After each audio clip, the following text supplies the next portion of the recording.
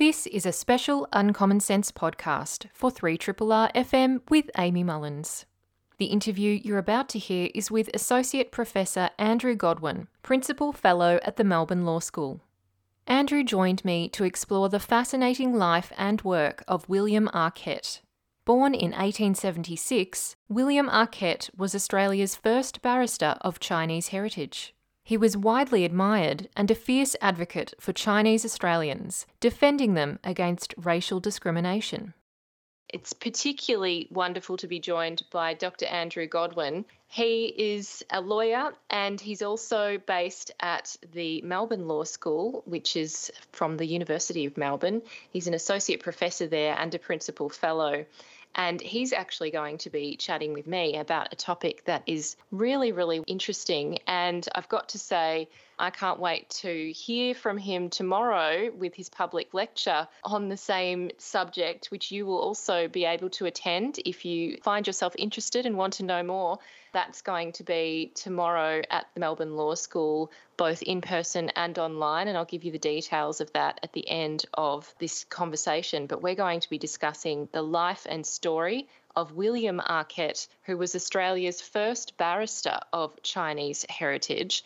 He was actually born in regional Victoria in Wangaratta in 1876 and studied law at the University of Melbourne. He has a really wonderful career, which we're going to jump into, but also a really fascinating personal life as well, and a life dedicated to combating the discrimination that was absolutely present in formal and informal ways against Chinese people and Chinese Australians and Asian Australians more broadly, of course.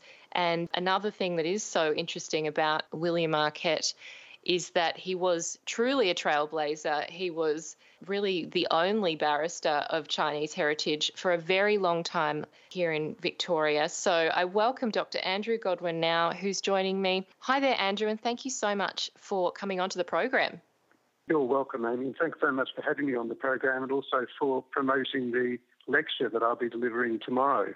It's really wonderful to hear that the heritage of both the law school and the Victorian bar is being highlighted, but particularly through the case study of William Arquette, who, when you look at his life story, it really is such a perfect story to look through the history of both Chinese Australians in the 19th century and early 20th century, but also those in the legal profession. So I'm really interested in exploring his life in more detail, but I did want to first up ask you in particular, and I know that you lived in China for 10 years, so you yourself are really familiar with Chinese culture and the Chinese language, but I wondered how you first came to know William Arquette and what drew you to his story. I'd always had an interest in the history of the Chinese in Victoria, Amy, and I always reflected on how significant the Chinese were in Australia. Their forebears came to Australia many, many years before mine did. Every Australian town has a Chinese restaurant. You'll find Chinese people memorialised in cemeteries around Australia. A lot of them, of course, came during the mid-19th century as part of the gold rush. So it was really through my interest in the Chinese in Victoria, my long-standing interest in Chinese culture and Chinese language. And it was really through those interests that I came to develop a very strong research focus on William Arquette. But my formal research project, if you like, commenced back in 2019 when I travelled to Canberra to a ceremony at the High Court of Australia, which featured the Chief Justice who gave the keynote address at the William Arquette Scholarship in 2019. I'd heard a little bit about William Arquette, but I hadn't really appreciated just how significant he was until I attended that award ceremony. And just by coincidence, I sat next to one of the members of today's generation of Arquettes. And that's really how my interest developed. And since 2019, I've been reading up about William Arquette. I've been looking at all the archives. I've been helping the executor of his younger daughter to edit a biography that she did of her father that we're hoping to publish in the not-too-distant future. And I've also been looking at the impact that William had on the legal profession and the work he did in the courts, the cases in which he appeared. One case in particular is still cited as good law today. That was a High Court case called Potter and Minahan. And so it's been a real delight for me to embark on this journey of discovery, particularly given my interest in China, in things Chinese. And it's remarkable when you think about William's story because he is a great example of diversity back in the late 19th century, early 20th century. And indeed, as pointed out by Peter Yule, who recently published a history of the Victorian bar, William was the first non-European barrister, or the only non-European barrister in the first 120 years of the Victorian bar. So you can start to appreciate just what a trailblazer he was, as you mentioned in your lead-in, and just how important it is for Australians to become familiar with the contribution of the Chinese, the extent to which they've been part of the very fabric of our society, and how remarkable their contribution has been, particularly in areas relating to diversity. Oh, absolutely. And I myself was really shocked to hear about the fact that the next person of Asian heritage who was admitted to the bar in Victoria came many, many decades later. So William Arquette really was, as you've just mentioned there, and as I said, a trailblazer, with William Lai being the second ethnic Chinese person to join the bar in 1988, 84 years after Arquette did. So yeah, it is really surprising, but then I guess not so surprising when we think about the bar and also the fact that gender diversity has been such a challenge in the Victorian bar for many years as well. So all kinds of diversities has been something that the bar has struggled with. And it is a very elite group to join, isn't it, in the sense that you're joining a group of highly esteemed lawyers who are very well networked and who really do bank on their own legal reputation in order to get new cases, in order to climb the career ladder. So it is a very interesting profession to have joined. Indeed. You mentioned William Lai. William, together with Cam Trong, another barrister of Chinese background, they were the first two barristers of Chinese origin to be appointed QCs, Queen's Counsel or Senior Counsel in the state of Victoria.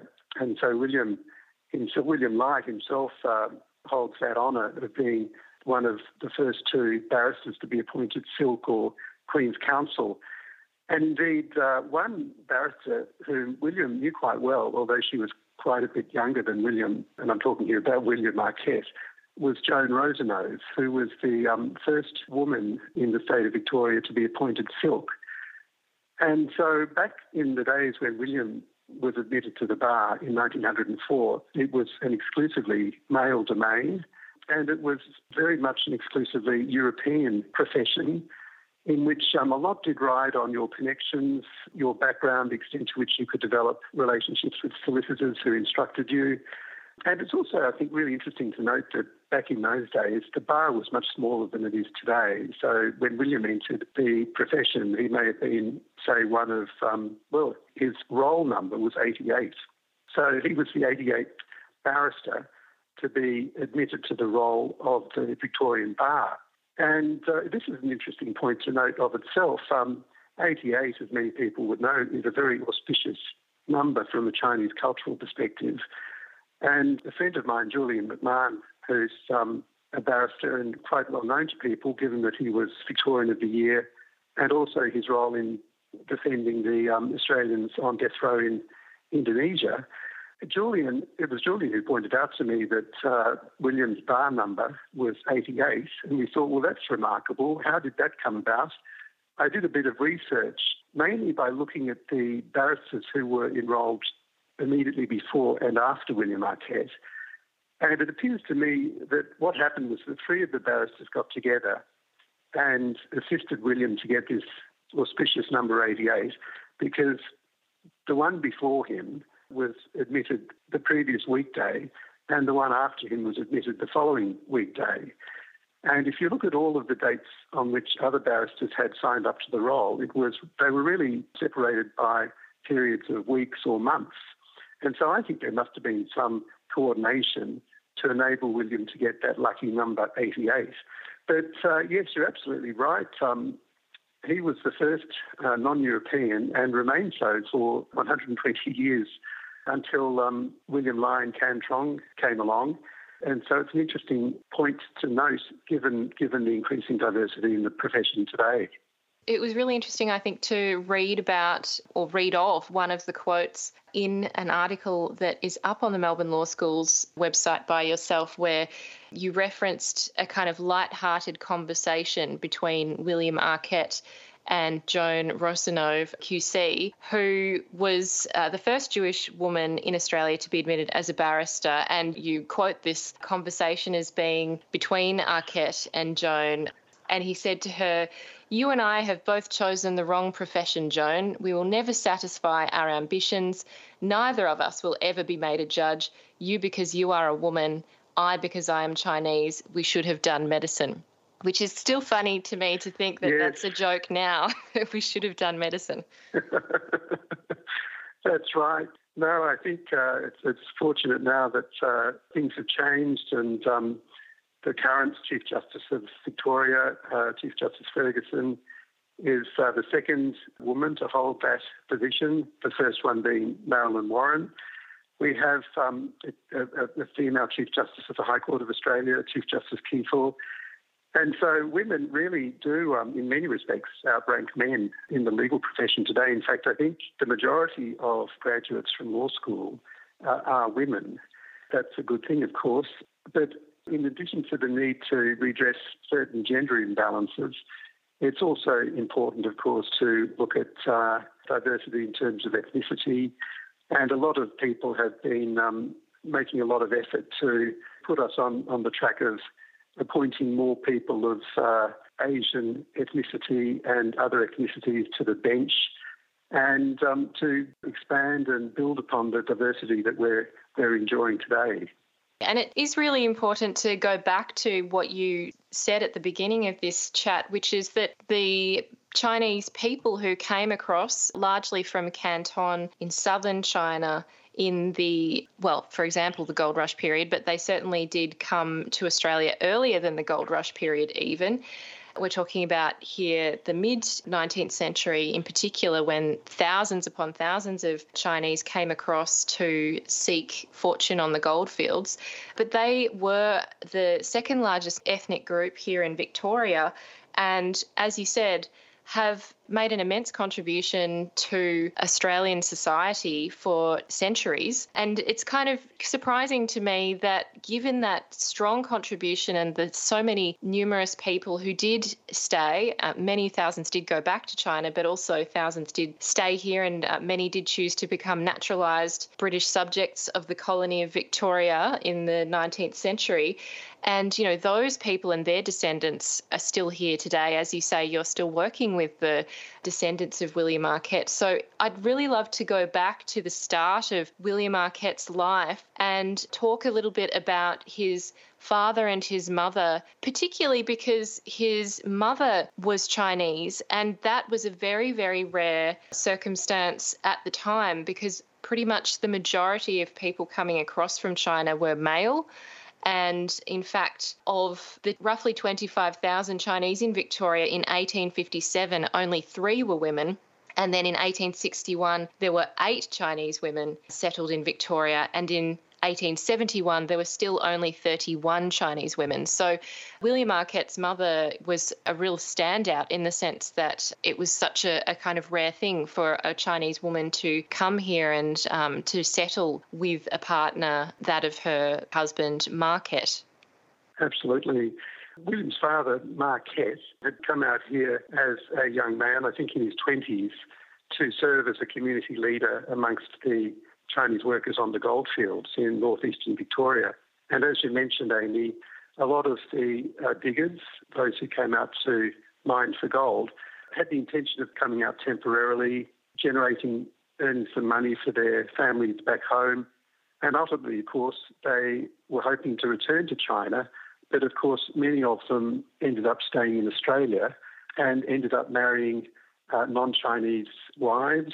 And as you noted, there were very few females amongst the community. So it was quite unusual that William's father was able to marry his Chinese wife. William's father had actually come from a region in Guangdong province in southern China called the Taishan. It's a village called Taishan, or a region called Taishan. And many of the gold miners had come from southern China, and they came out here not just to mine for gold, but they also came out here to work in tin mining in places like Tasmania. And in fact, the tin mining, I think, preceded the gold mining that really took off in the middle of the 19th century. So just a bit of information about his parents. And this is an interesting point to note because people often ask me, how did William come by his name, Arquette? And my theory is that his surname came literally from his father's name, which was Marquette.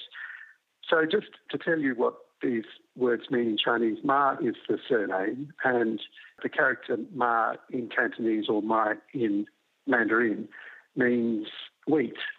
And Ket in Cantonese or Ji in Mandarin means auspicious. And William's name in Chinese, the Chinese name that his father and mother gave him, is Xixiang, which consists of two characters. The first one means tin, and the second one means auspicious, which I think picks up the meaning of his father's given name. And so what I think happened in terms of how William came to have the surname Arquette is that I think initially people referred to him as William Marquette, but eventually the M dropped off. And that could have been because people assumed that the R in Arquette was the same as the R or O that appeared in other anglicised Chinese surnames, such as Ahoy, where this R or O is a diminutive, a prefix that's used before the surname to indicate familiarity. It's similar, if you like, to calling James young James or Jim old Jim, except that it's usually placed before the surname in Chinese. So William had a Chinese name, namely Xixiang, meaning auspicious tin, if you like, and his surname was, in Chinese, was Mai, or Ma in Cantonese pronunciation. Now, as I mentioned, his father had come out here to work as a community leader and had acted as an interpreter for the workers on the goldfields, and in that capacity had assisted the Chinese with their interactions with society, including the legal system, the courts and the law generally. And it said that William, as he grew older, used to help his father with his work. And so one can understand why old Marquette had had aspirations for William to become a lawyer and a community leader. Now, William's mother has origins that are less clear. We don't know, for example, exactly when she came out to Victoria, or indeed from which part of China she came. It's expected that she would have come from southern China, but she came out when she was very young. I think she had the first of 8 children when she was very young. William was the only son of 7 daughters, 8 children altogether. And so William was very much part of a very female-oriented family. And I think that was important in terms of developing the diversity that William tried to promote throughout his career. But his mother had quite a tragic life, at least in her final years, because she suffered from mental health challenges, and some people think that that was simply postnatal depression, but back then that sort of thing was diagnosed as a form of madness, and she was sent to the Beechworth Asylum, where she finished her final years and died. And somewhat poignantly, William's father died less than a week after his mother. It said that he died of a broken heart. It must have been quite difficult for William because he was 20 at the time both of his parents died. But he did grow up in a family of sisters who cared for William, adored William, and I think did their best to support William as he developed his plans to come to Melbourne to study and to develop his legal career. And I've been very privileged, Amy, in meeting and getting to know the descendants of 3 of William's sisters, Ada, Rose and Matilda, alongside the only descendant now who's got the surname Marquette, and that's Blossom Marquette, William's great-granddaughter. And William himself married a non-Chinese wife, Gertrude Bullock, who was of Scottish origin, and together they had 2 sons and 2 daughters. The elder son, Stanley, did law at Melbourne University, but his career tragically was cut short because he was killed in the Second World War. The younger son, also called William, ended up doing medicine and had 2 sons himself, one of whom is Blossom's father. And one thing to note, well, I think there are a couple of things to note about his daughters. The elder daughter, Maylan, married Len Williams, and they produced John Williams, the great Australian guitarist. Mm-hmm. And his younger daughter, Toylan, spent many years of her life writing a biography of her father, and that's the biography on which, as I mentioned before, the executor of Toylan's estate and I and a couple of others are currently working. So that's a bit of background about William and his parents.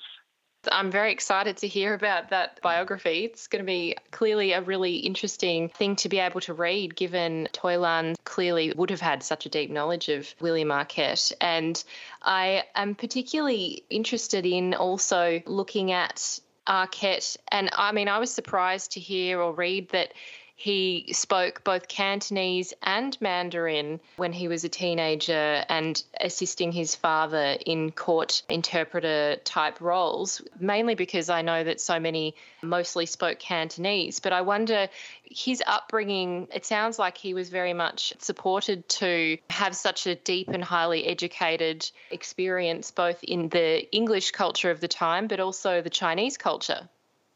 Yes, his parents arranged for a private tutor to teach him or educate him in Chinese and the classics, and one expects that he would have developed his Mandarin knowledge during the course of working with his private tutor.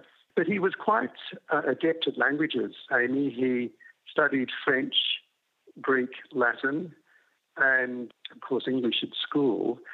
And he was a very well-read and very learned lawyer who was very happy to quote extracts from Shakespeare, extracts from Robbie Burns, the poet, and also Gilbert and Sullivan in his addresses to the court during court proceedings. So he was a very colourful personality in that sense, and he drew on his knowledge of language and literature generally to inform his work, and also as part of his oratory skills, advocacy skills in court. And one thing that I often reflect on is that he was great mates of Robert Menzies, the 12th Prime Minister of Australia, who was younger than he was, but worked as a barrister in the same chambers where William had his room. And it's said, and there's evidence to suggest, I think, that Menzies modelled his oratory skills after William, after observing William in court. He was a very good cross-examiner, and he was also renowned for being a great settler of cases. He encouraged litigants to settle, and he was very, very skillful at supporting that. And I think that is partly a product of his Chinese culture, the extent to which a win-win situation is always better than a win-lose situation. And he developed quite a strong reputation for being a great settler of cases. Well, it does sound like he was very forward-thinking in that regard, given where the legal profession has gone in terms of seeking that kind of conciliatory outcome. I did really love the quote from Sir Robert Menzies from his 1970 book, The Measure of the Years, which is quoted. And it is quite revealing, isn't it, when he's talking of William Marquette. He says, William Marquette did not ever sit on the bench, though he would have been a very competent judge. He was a sound lawyer and a good advocate. His keen sense of fun was concealed behind an almost immovable mask. He was considerably senior to me, but we were great friends. It certainly does say a lot about William Marquette, that he influenced the longest-serving Prime Minister and a very significant figure in the founding of the Liberal Party. Indeed. And I think in William we find somebody who successfully bridged the gap, if you like, between the East and the West, and who spent his life, or much of his life, working towards reconciliation, building bridges, and highlighting the extent to which the West is really not too different from the East. We might do things differently, but ultimately we share the same aspirations. So yes, William was never appointed to the bench, and when you think about it, back in those days, it would have been quite inconceivable for a person of Asian origin to be appointed to the bench, to be appointed a judge. And even today, of course, I think there are really only a handful of people, if that, who have been appointed to the bench of at least the senior courts in Australia. And so I think what William said to Joan, will never be appointed judges, we should have done medicine, was a reflection of reality. But, I don't think William ever saw that as an impediment in terms of what he was trying to achieve. I think he was very pragmatic and realistic about what his lot in life would be. I think he had a bit of a fatalistic approach to life. The Chinese have a word, yuan fan, which means really destiny. And there are some things that you have to leave to destiny. And I think William was very happy to do that. According to his family, he never really made an issue of the extent to which he may have been affected himself by racism or discrimination. He rose above that and did his best to bring everyone together. And this can be seen both in the involvement that he had in the Chinese community, but also in the involvement in the mainstream. So, for example, he was a great Freemason and made a lot of non-Asian friends through Freemasonry. But he also was a leader in the Chinese community. He established an association called the Chinese Australian Association with somebody called Mi Hao Moy, who was the son of Louis Moy, who has come to be known in many contexts as the father of the Chinese in Victoria. He was a very early immigrant who came out in the 1850s, I think. And Mi Hao was the first Chinese Australian to train as an architect. So William lived alongside a number of other prominent Chinese who were trailblazers, and they all worked together to represent the interests of the Chinese and to help the Chinese integrate in the broader community. And I think that's one thing that the Chinese have always been very good at doing, integrating with the broader community, and Australia is all the better for that. I'm really interested to hear about Mi Hao because he's come up in my own research and sounds like a really interesting character. And I know the Moys themselves are a very big family and had many different contributions to Melbourne society. I really loved your point about William Marquette realising, what his destiny would be and what the limitations might be on his career given the racial discrimination that existed for so many Chinese Australians. And in particular, I was really interested, and I'd love to hear more from you about William Marquette and some of those cases that you referenced earlier, because I know that he appeared before the High Court of Australia at least 12 times between 1905 and 1928 and was involved in some of those significant cases where he was pushing back against discrimination and the very much discriminatory legislation that existed of the time. So I wonder if you could share some of those stories that you feel highlight his contribution in that area. Sure. Well, I think there are two cases that I might mention that reflect William's involvement in fighting against discriminatory legislation. The first is the one I mentioned before, namely Potter and Minahan. And this involved a young man who was, I think, 25 years old when the case came before the courts. His surname was Minahan, and he was born of a Chinese father and a European mother. And at the age of 5, he returned to China with his family and spent the next 20 years of his life in his father's village in China before his father died. He subsequently returned to Australia, but when he came to Australia, he was required to do the notorious dictation test to prove that he understood English. And he unfortunately failed the test because he'd grown up in a Chinese-speaking environment and he was declared an unlawful immigrant. And William Marquette went in to fight for him, and what came to be determined by the court was the question of whether, if you'd been born in Australia, you were therefore a British subject or a subject of a British dominion that had the right of entry even if you'd left the country at the age of 5 and returned 20 years later. And so the High Court ultimately accepted William's argument that the legislation never intended to discriminate against people who'd been born in Australia in this way. And the High Court made it clear that such rights could only ever be taken away in very clear terms. And so that's one case in which William assisted somebody who may have been thrown out of Australia if William hadn't been around to take on his case. The other case I'd mention is quite an interesting one. It concerns the interpretation of a provision of the Factories and Shops Act of 1905. And what happened here, under this legislation, all Chinese furniture makers had to affix a label on their furniture to the effect that it was made by Chinese, so that people presumably could decide whether or not they wanted to buy it. But also the legislation limited the hours within which or during which people in Chinese factories could work. And so it was discriminatory in the sense in that it was directed at the Chinese. And in this case in which William appeared, the owner of the Chinese laundry had been charged with an offence for permitting a lodger to iron a shirt during the prohibited hours. And to cut a long story short, Arquette in the Supreme Court of Victoria and ultimately in the High Court of Australia on appeal successfully argued that the lodger had in fact been ironing his own shirt, and that wasn't an offence under the Act, as it didn't constitute work that was ordinarily done in the factory within the terms of the legislation. So those are two cases that highlighted what you might refer to today as public interest cases in which William had acted, defending the rights of Chinese Australians against this discriminatory legislation. Yeah, and it is really, really great that he's left behind that legacy, but also that we can even access some of his own writing and his own advocacy.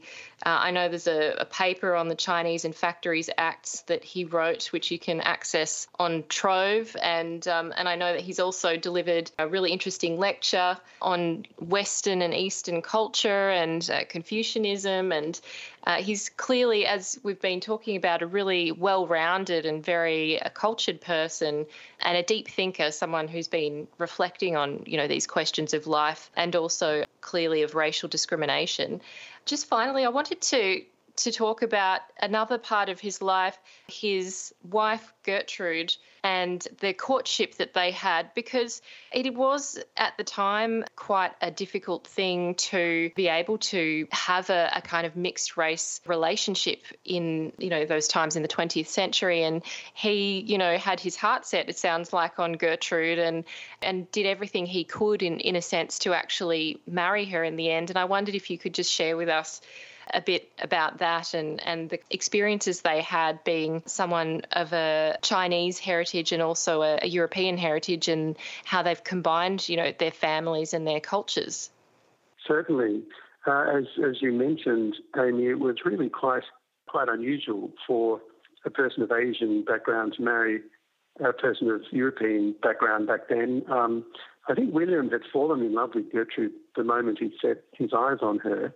And that was at in a church hall in which it's recorded that he said to the friend he was with at the time, "If I'm going to marry, that's the lady I'd like to marry." And what happened following that was that he got talking to her and he invited her out for, a walk in the park. And they courted secretly for 4 years before he plucked up the courage to ask her father for consent to marry her. And initially, Gertrude's father was very resistant and didn't want to have his daughter marrying an Oriental, so to speak. But interestingly, Gertrude's family, her mother, her sister, were quite horrified that the father had revealed this attitude. And indeed, it was Gertrude's boss or ultimate boss in the insurance company in which she worked as a secretary, a very prominent businessman, who heard about William and Gertrude. And in fact, the insurance company had instructed William in some cases. And so they were very familiar with William and admired William. And so this very prominent businessman went along to see Gertrude's father, who was also quite a prominent businessman. and said, look, I think you've got to rethink this because William's a very good person and there's no reason why your daughter shouldn't marry. And so Gertrude's father eventually relented. He did try to impose on them an engagement period of a year or two, but William said, with all due respect, sir, I've waited long enough and we'd like to get married right away. And they were very keen to get married because not long after they married, William travelled to China with Gertrude to attend the elections for the Parliament of the New Republic of China. That was in 1912.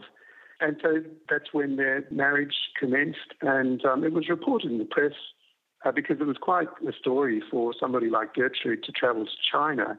And so there was almost as much interest in what Gertrude had done in China as the activities in which William had been involved. So really, as you mentioned at the start, Amy, William and Gertrude were both trailblazers, and many, many people since then have been blazing their own trail. And we need to be more aware, I think, of the tremendous contribution that Chinese have made to Australia. And we need to celebrate their lives, and that I consider myself privileged to be able to do so in relation to William Marquette. Absolutely. I couldn't agree more, Andrew. And I know that we've just scratched the surface of what you're going to cover in your Rare Book lecture, which is going to be held at the Melbourne Law School, which is on 185 Pelham Street in Carlton. And it is also going to be streamed online. So it means you can go in person, or if you're unable to attend in person, you can do so virtually. And it's going to be held tomorrow between 6 p.m. and 7 p.m. And as I said, it's presented by yourself, Dr. Andrew Godwin, and it's free to attend. So all you need to do is to register. And I want to say a big thank you to you, Andrew, for drawing our attention to William's life and his contributions. And I really hope that people can understand this even more and engage with your lecture tomorrow to get the full spectrum of his amazing contributions. Thanks very much, Amy. It's been a great pleasure to share my passion for and enthusiasm in William Marquette with you and your listeners. And thanks very much for helping us to promote the lecture. Oh, it's my pleasure. I've just been chatting with Dr. Andrew Godwin, and he, as I said, is based at the Melbourne Law School at the University of Melbourne. He's a principal fellow and associate professor and has been researching the life and work of William Marquette since 2019. And as you've been listening and hearing about, William Marquette was Australia's first barrister of Chinese heritage. I'm Amy Mullins, and you've been listening to the Uncommon Sense podcast. Uncommon Sense is a radio show broadcast on 3RRR FM in Melbourne every Tuesday between 9am and 12pm.